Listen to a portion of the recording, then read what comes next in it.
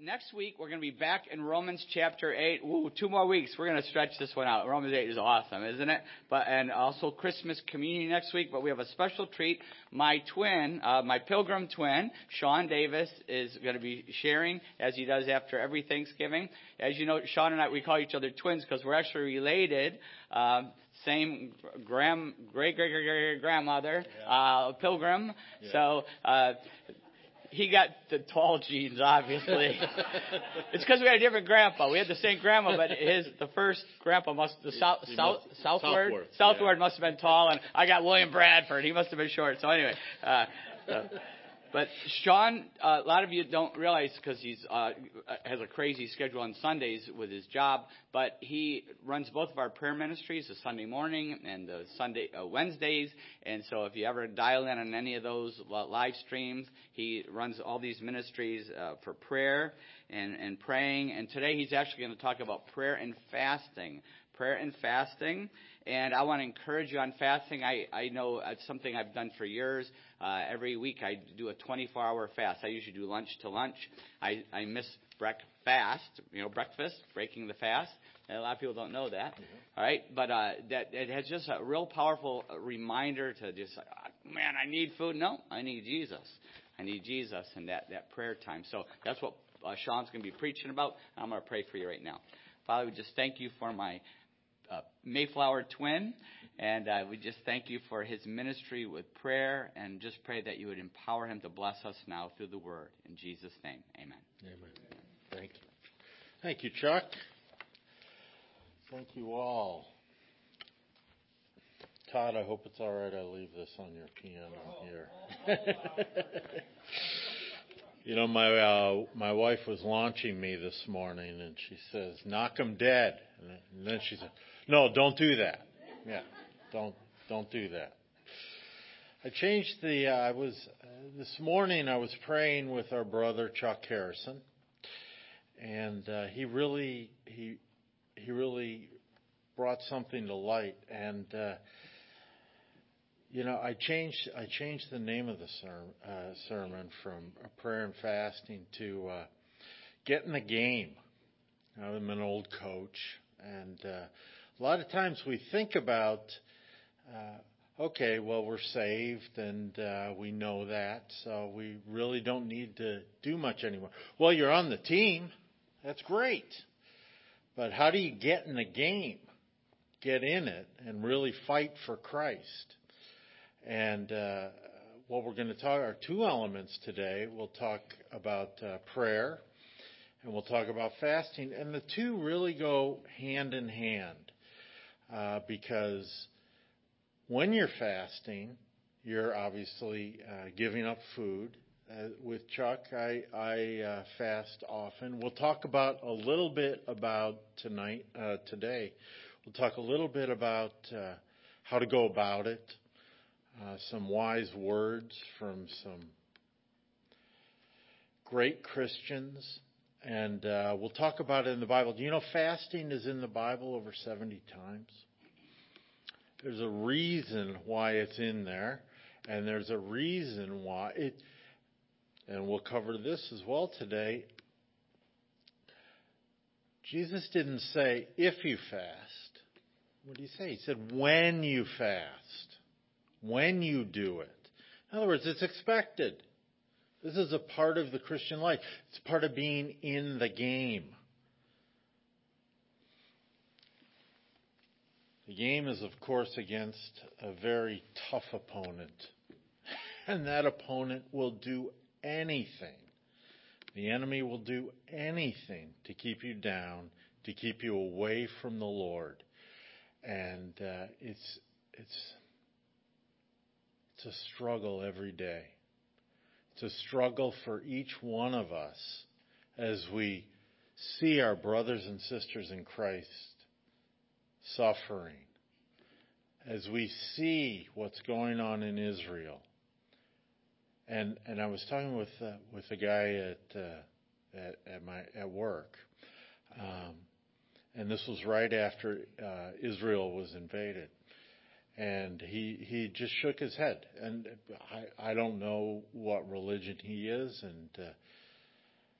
And I just looked at him and said, it kind of feels like we should be doing more, doesn't it? Well, how can we do more? Pray and fast. I mean, it's pretty simple for me, and hopefully it'll be simple for you. Fasting has this connotation that it's tough. It's really not that tough. So we'll talk about that a little bit. I'm going to tell you a story right now before we get into prayer and before we get into the sermon. I was reading about a prominent Arab recently. She made an indirect turn from Islam to atheism, and now she's for Christ. Say Christ opposed to Christian. I had another conversation. A guy came up to me at work and he said, I hear you're a Christian. And I said, I'm a biblical Christian. And he said, well, we all are. Everyone's a biblical Christian. I didn't say anything. And he said, you know what? You're right. Yeah, I'm a biblical Christian too. He goes to a strong church down in Philly, Baptist church down in Philly, and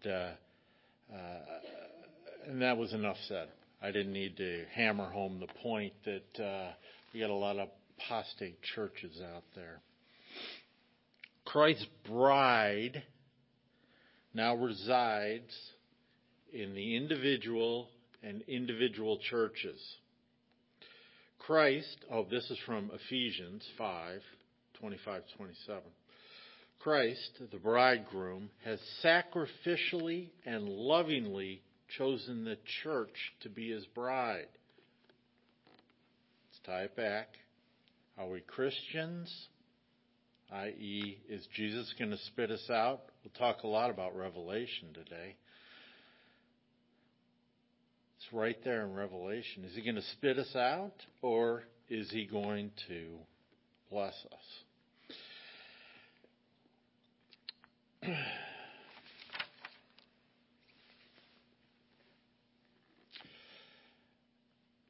Ayaan Hirsi Ali, longtime critic of Islam and a vocal atheist, announced that she is now a Christian.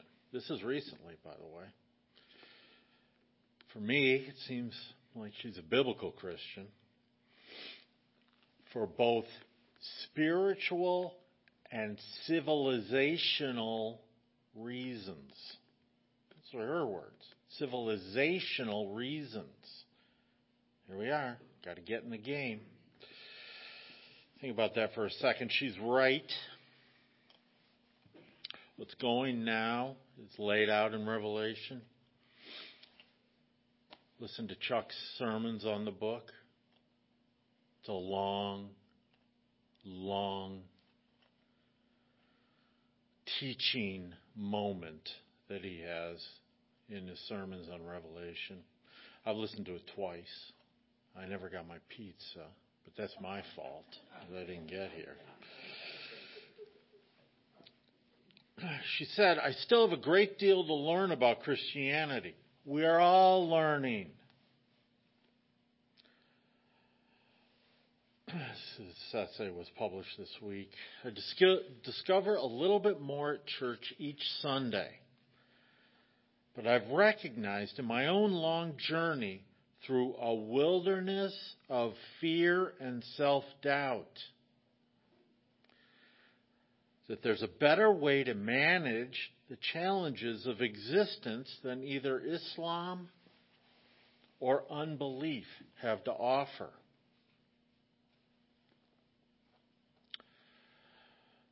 If you want to look it up, her essay was published on the website Unheard. She recalled that the Muslim Brotherhood had a unique ability to transform her and her fellow teenagers into activists almost overnight. It's the reason why I'm bringing this up. Amid strict prayer and fasting sessions, we're going to talk about the differences between the three Abrahamic belief structures, obviously Judaism, Christianity, and Islam. We're going to talk about that in a little bit. The Somali-born Ali and her friends were taught to hate Jews, avoid indulging in early pleasures, or else face the wrath of Allah. She said the zero-cost escape from a life of self-doubt and harassment offered by atheism made the absence of belief appealing to her. The atheists in her circle,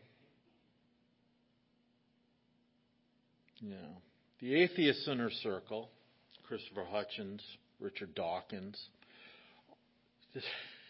think about this for a second, offered her a new circle of friends that were both fun and clever. Kind of like heroin's kind of fun, huh? People are kind of clever. The enemy's kind of clever. We don't like that. Fun and clever, please. Ali witnessed the threats posed to Western civilization via authoritarian regimes like, here we go, back to Revelation, Russia and China.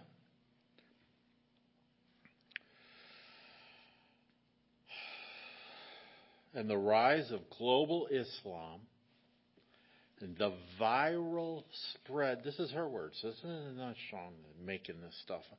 The viral spread of woke ideology, the benefits of atheism seemed inadequate to combat the issues of modern civilization.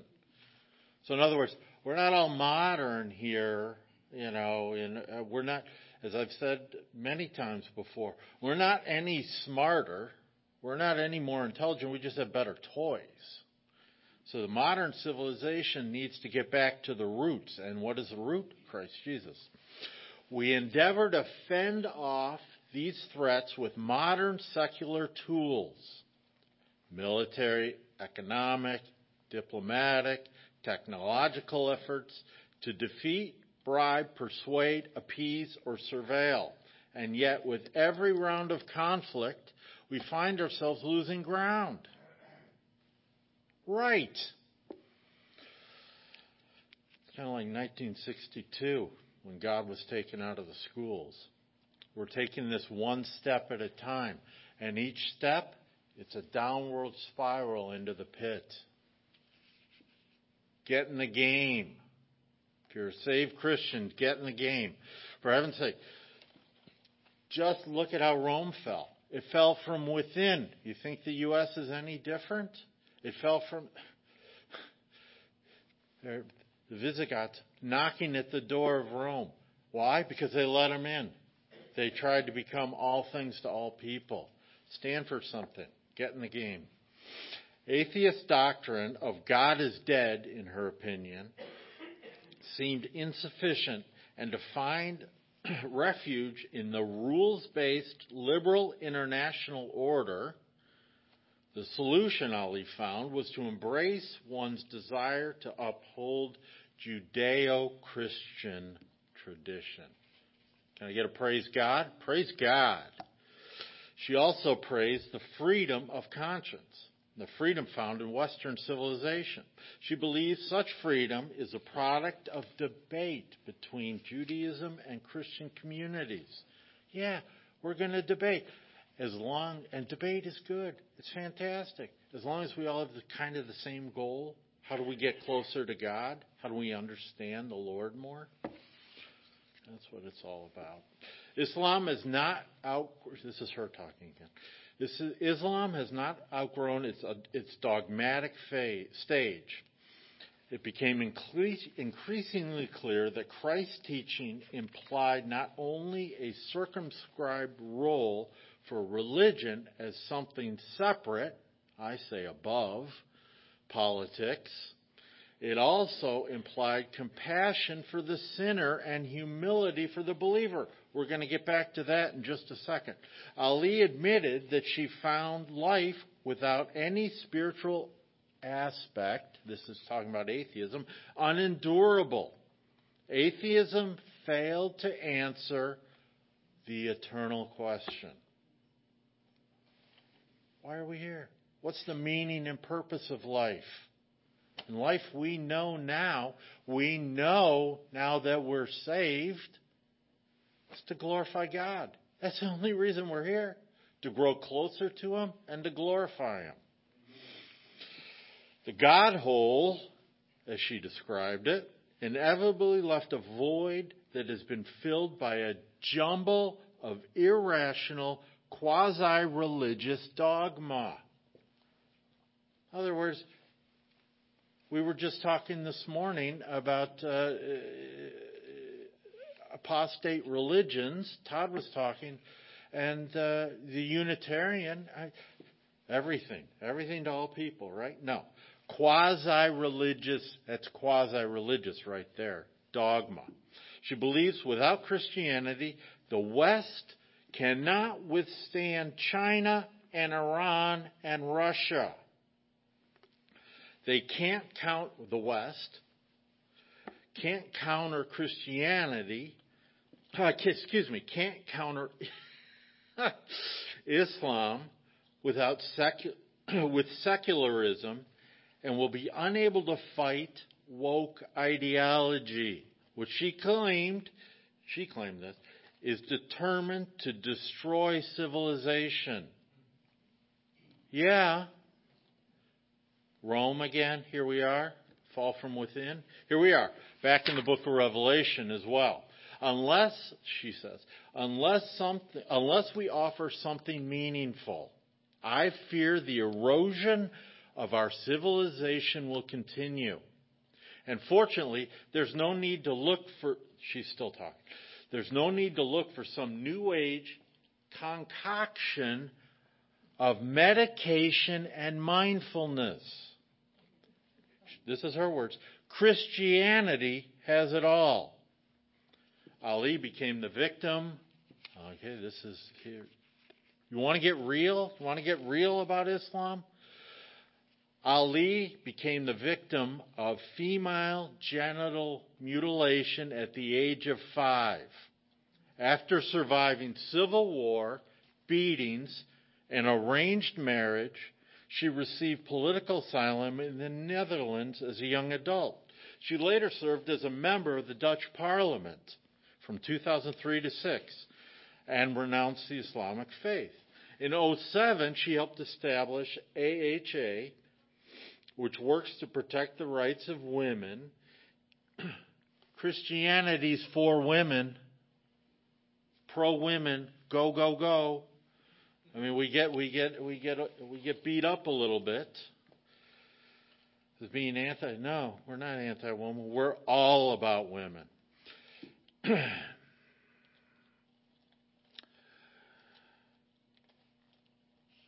here's the question: what are you doing? What are each of us individually doing? Are we in the game? We got to keep moving on. Takeaway from this story for me is threefold. Pray. Pray that the U.S. and the Western world trajectory is reversed. Pray that we become more Christ-like. Meditate. Meditate on the Word. Meditate on the Word by thinking through both the pro and the con. Debate it with you, with the Lord, with a friend, for and against your current situation. Find a subject you're struggling with. Find a passage in the Bible that deals with your issue. Then ruminate on it. I'm talking about meditation still. And be at peace with His will. Fast. Prayer and fasting go together. These three go together. You got to fill some time, right? Take the opportunity when, again, here we are back to Christ's words, when you fast to find subject in the Bible that you meditate on while you're fasting and ask for guidance from the Lord. from your loving and eternal Savior. Let's pray. Heavenly Father, we come before you through our Lord Jesus Christ. We give thanks for this church and this church body. We give thanks that 23 years ago, you placed it on Chuck and Kim's heart to plant this church here in New Hope. We thank you, Lord, for the members of this congregation. We thank you, Lord, for our brothers and sisters in Christ who are praying and fasting for the deliverance of Israel. We ask, Lord, we ask that the blood of Christ go on our brothers and sisters who are suffering right now, who are facing the toughest of situations, whether it's husband or wife or parents and children. We ask that they turn to you, that they continue to turn to you and move forward to grow and achieve the ultimate purpose in life, the reason why we are here. And that reason is to glorify you. We pray this in Jesus' name. Amen. Amen. Matthew 6:16-18. When you fast, do not look somber as the hypocrites do, for they disfigure their faces and show others that they're fasting. Truly I tell you, they've received their reward in full. Think about that one for a second. They have already received their reward in full. In other words, they get nothing. Right? They don't get a reward. There is no reward because they're faking it. But when you fast, put oil on, there's that when again. When you fast, put oil on your head and wash your face, so that it will not be obvious to others that you are fasting, but only to your Father who is unseen. And to your Father who sees what is done in secret will reward you. They already got their reward. They're not getting anything because they're faking it. This is between you and the Lord. You don't need to talk about it with everybody. This is the first time I ever heard, and I've listened to Chuck talk a lot. And this is the first time I've ever heard the exact times when he fasts. He's never. I'm not knocking Chuck. Oh heavens, no, stop. What I'm saying is, it's between him and the Lord. That's my point. It's between him and the Lord. We don't need to talk about it. We need to run around. Maybe tell your wife, your husband. All right. Is it hard? Can be. Will you be uncomfortable? Maybe. Yes. Will you become irritable? Only if your mind's clouded. In fact, will you become closer to Christ? Yes. That's the point of fasting, to become closer to Christ. Talk about in this book I wrote, Biblical Entrepreneur, we talk about royal jelly. Royal jelly is the food, it's the real name, the food that bees feed to a future queen so that they become so large. You can talk to Bob about that as well. It's a power food. Well, what consists of our power food? Fasting, Bible study, prayer, and meditation. Fasting helps strengthen our focus on God. We don't fast because humans tell us to. Christian fasting is rooted in the complete work of Christ, to which our fasting can add nothing. Okay, we're gonna. So you gotta focus here, because we're gonna do a little bouncing around between Judaism, Muslim, and Islamic. Excuse me, be correct, and Christian fasting. So hang with me here. Muslim fasting represents a longing for acceptance through the demonstration of submission. Christian fasting represents a longing for the one who purchased our acceptance by submitting himself even unto death. You don't believe me? Just read Philippians 2:8. In Matthew 9, disciples of John the Baptist question Jesus. It's all over the Bible. This is everywhere. He questioned Jesus, right? Asking why his disciples didn't fast. We could spend weeks on this next Matthew 9:15. Can the wedding guest mourn as long as the bridegroom is with them? See how we're tying all this together here? The days will come when the bridegroom is taken away. He's the bridegroom, right? And they will then fast. That's us. It's expected. Not when, not if, when. When Christians fast, we express our soul's deep satisfaction with the Savior, who stands far above his good gifts. We express our longing for Christ and in return, the fulfillment of his presence. This is what we want. We want to be with him. Okay, here we are. Muslims fast primarily to express their submission to Allah. I wrote a note in here that I can't read. Apart from martyrdom in the service of Allah, Islam does not offer its followers assurance of salvation. So a Muslim hopes for salvage hinge on a perpetual submission to Allah. In other words, it goes on and on. You always have to submit. Indeed, the very word Islam means submission. And Muslim means one who submits. Fasting during Ramadan represents one of the 5 key aspects of submission, known as Islam's pillars, which also includes the profession of Allah as the one true God and Muhammad as his prophet. Ritual prayer conducted at least 5 times a day, almsgiving and pilgrimage. I'm leading somewhere here, so hang with me. Into Mecca, Islam's holiest site. Eliza Bulow, Colorado-based Jewish educator, and she founded WIC. And this is from the Jerusalem News Service. I read that. You should read the Jerusalem papers, by the way. They're easy to get now. You don't have to mail away for them. They're right there online. Fasting in Judaism generally centers around atonement for previous wrongdoings, mourning or gratitude.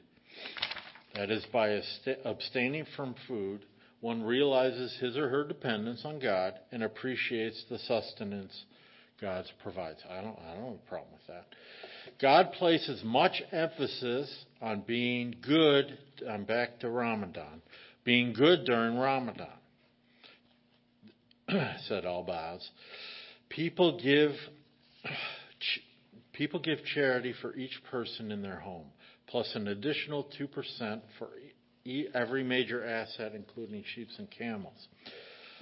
He said that, like the month of Elul, during which Jews make amends with man and God, throughout the month of Ramadan, think about this for a second. Be thankful that we are not living, that we are under the coverage of Christ. All good deeds during Ramadan, all good deeds and charitable donations are considered doubled in God's eyes. Okay. We can't double. We're not instructed that God isn't giving us, as followers of Christ, as biblical Christians, He's not giving us, He's not insisting upon us to give double, or He'll give double if we do something. Think about that. It's tough stuff. You want to do as much good as possible, so at the end of the month, when God does an accounting to see how many good deeds you did versus bad deeds, you will skew positive. Oh my God. Now, Through our rebirth as adults, Christ's sacrifice for us on the cross, his resurrection from the dead after 3 days as prophesied through the whole Bible. Psalm 16:10 states, God will not abandon the psalmist to the realm of the dead or let his faithful one see decay. Why am I bringing up that verse? I'm going to tell you why. This verse has been applied to Jesus' resurrection in both Peter's address to the Jews on the day of Pentecost and Paul's quote to Antioch. In other words, the Bible is, as we well know, the Bible is referenced all over the place. That's how it became the Bible, is because everyone kept talking about the same verses. Jesus arose in a glorified body that was incapable of dying. The psalmist expresses their hope that God will not abandon to them to the realm of the dead or let the faithful one see corruption. So let's take a look at what Christ had to say about fasting. Mark 9:29, Jesus responds to his disciples' question about why they couldn't cast out foul spirits. He said that the spirit can only be expelled through prayer and fasting, which they had not observed. In other words, he's telling us to do it. Right? Statements consistent in multiple translations of the Bible. Some leave out fasting, but I'm not going to go down that rabbit hole. Big events follow fasting. Big stuff happens. Moses fasted for 40 days and nights. Out came the 10 Commandments. In times of national emergency or disaster were reasons for whole nations to seek God's help. Esther called all the Jews to fast to prevent their impending destruction. That's Esther 4:16, and God graciously answered. Jesus went into the wilderness and exemplified our need to connect to God through and reliance on Scripture. Jesus fasted for 40 days in preparation for his public ministry and for the ability to overcome the devil's temptation to derail him. Matthew 4:1-11. The early church also fasted. They fasted and worshiped for decision making. Acts 14:23 says, and when they had appointed elders for them in every church, with prayer and fasting, they committed them to the Lord in whom they had believed. In the New Testament, fasting continued as a significant place in the Bible. Prophetic words, Jesus, by the prophetess Anna to Mary and Joseph, did not depart from the temple, worshiping with fasting and prayer day and night. That's Luke 2:37. Jesus expected that his followers would fast. Matthew 9:14 and 15. They did so with proper motives. God would seek them. Matthew 6:16-18. And just as his reward, those who prayed with proper motives, Matthew 6:5 and 6, the apostolic church took Jesus' teaching on fasting seriously. After being blinded by the sight of Jesus on the road to Damascus, Saul of Tarsus fasted for 3 days. At the end of this period, Jesus sent Ananias to pray for him to recover his sight, be baptized, and filled with the Holy Spirit. That's Acts 9:1-19.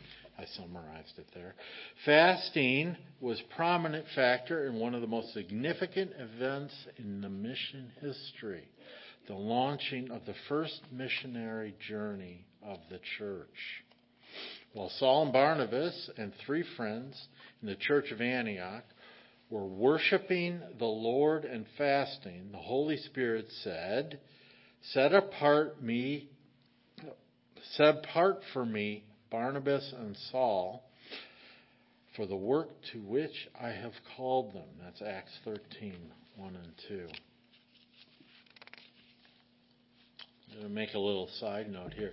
The only time the apostles didn't fast for big decision making was when they took it upon themselves to appoint their own apostle. Well, God didn't want that one, right? Chuck, what's his name? Matthias? I apologize. I just blocked it. But my point is they didn't pray or fast. They didn't seek the Lord. And as a result, that never heard from again, right? Never heard from again. The church, after a time of fasting and prayer, sent them off on the mission of evangelism and church planting. I'm backed up Barnabas and Paul. In Acts 14:23, they appointed elders for them in every church with prayer and fasting.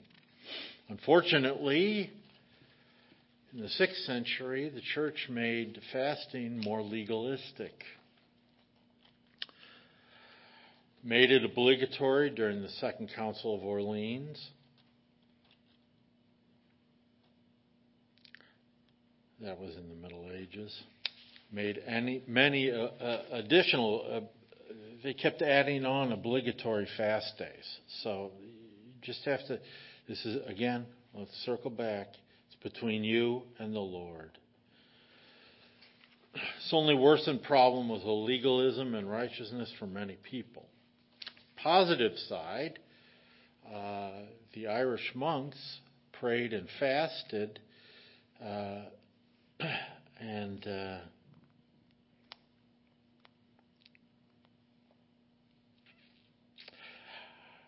think I want to talk about the separatists here. They prayed and fasted for England. And they were not invaded by France as a result, to finish that thought. The separatists fasted. They fasted when they got here. Separatists being the pilgrims. Fasted when they got here. They fasted all the time because they needed God's help. We're in the same place. Protestant reformers rejected fast days but they retained that fasting was an important practice. Martin Luther, John Calvin praised fasting. John Wesley found it so important that he would not ordain anyone who did not fast 2 days a week as regular practice. I have a flash of Chuck not marrying couples who do some things that he was just talking about a couple of weeks ago. Same exact situation on the birth control.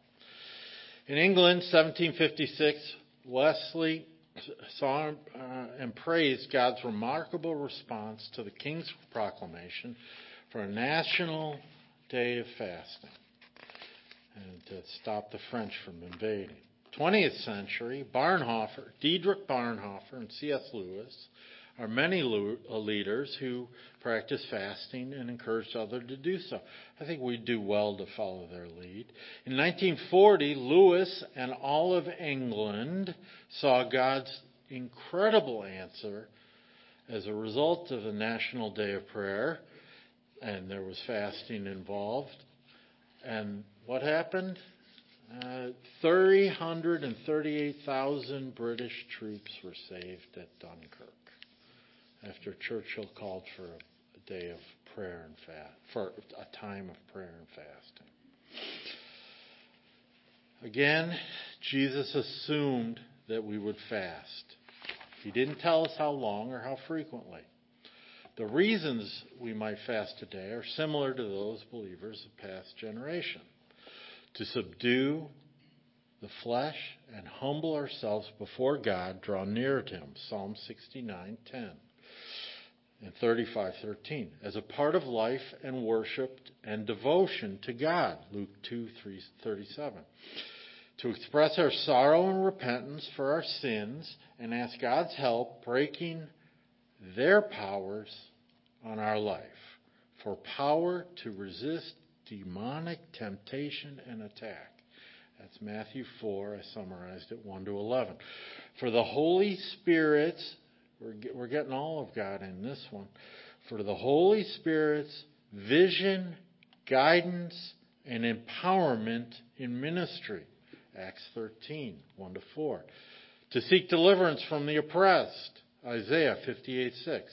For the revival of God's church. 2 Corinthians 7:14. For the protection of nations in times of great difficulty. 2 Chronicles 20, 1-4. Do you understand where I'm going here? Kind of picking up what I'm laying down? For national repentance and mercy from God's judgment when sin is at hand. That's Jonah 3. This all sounds kind of familiar, doesn't it? I think we need some prayer and fasting in this world. Wesley gave some helpful guidance about the right way to fast. So this is his view, and I'm all for it. First, let it be done unto the Lord, with our eye singly focused on Him. Let our intentions herein be this, and this alone, to glorify our Father who is in heaven, to express our sorrow and shame for our manifold transgressions of His holy law, to wait for an increase of purifying grace, draw our affections on things above, to things above, to add seriousness and earnestness to our prayers, to avoid the discipline of God, and to abstain all the great and precious to obtain all the great and precious promises He has made to us in Jesus Christ. That was a good one. In the Bible, the most common fast lasts for one day, from sun up to sundown.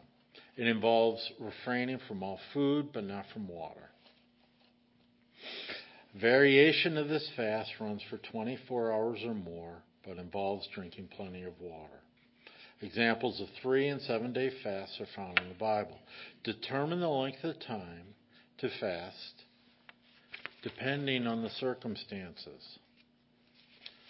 Less intense but longer duration is a partial fast, a reduction of the amount of food eaten each day, possibly a modification of what's consumed. So I can't talk about fasting without going for a popular one. Many people have heard of the Daniel fast. This is observing a partial fast for up to 21 days. We don't know why Daniel couldn't do a full fast, but the Bible tells us it was a partial fast. During which, this is Daniel 10, 2 and 3, I ate no delicacies, no meat or wine entered my mouth, nor did I anoint myself at all for the full 3 weeks. Ask God how to guide you in fasting. How long? And ask for direction. God's going to recognize your fast from the very beginning. What a fast does is it makes you a little bit more bold in praying. It makes you reach. It forces you to reach. It clears your mind. Clears your thought process. You can dial in. This will also give you time to sit quietly with the Lord. Psalm 27:4 says, gaze upon the beauty of the Lord. Well, physical complaints are short-lived and really nothing. They are distracting. The message you're sending to your body is, my mind and my Lord are in charge. My body is not in charge. We should eat to live, not live to eat. So it's a question. It's not a question of when, if you fast. It's a question when. If you long for a deeper relationship with God, or you're facing a crisis, and please, many in our church family, our brothers and sisters in Christ, I deal with this in the prayer team all the time. They are really struggling. And they need you. They need you to pray, fast for the world, for the Lord to be returned. If you make fasting a regular part of your journey upward, not downward, you're not going to regret it. Jeremiah 29:13. You will seek me and find me when you seek me with all your heart. All right. Let's pray. Heavenly Father, we come before you through our Lord Jesus Christ. We give thanks for all that you have given for us, to us. We ask that you guide us on a daily basis on how we can do more. We ask, Lord, that you give us strength and perseverance as we walk this journey, as we were placed here by you for one particular reason, to glorify you, to draw ourselves closer to you. That eternal question, why are we here? What are we doing here? What is the purpose of this life? We ask, Lord, that you continue on a daily basis to show us that purpose to draw close to you. As we say in every service, John 3:16, for God, please say it with me, for God so loved, He gave His only Son. Whoever believes in Him shall not perish, but have eternal life.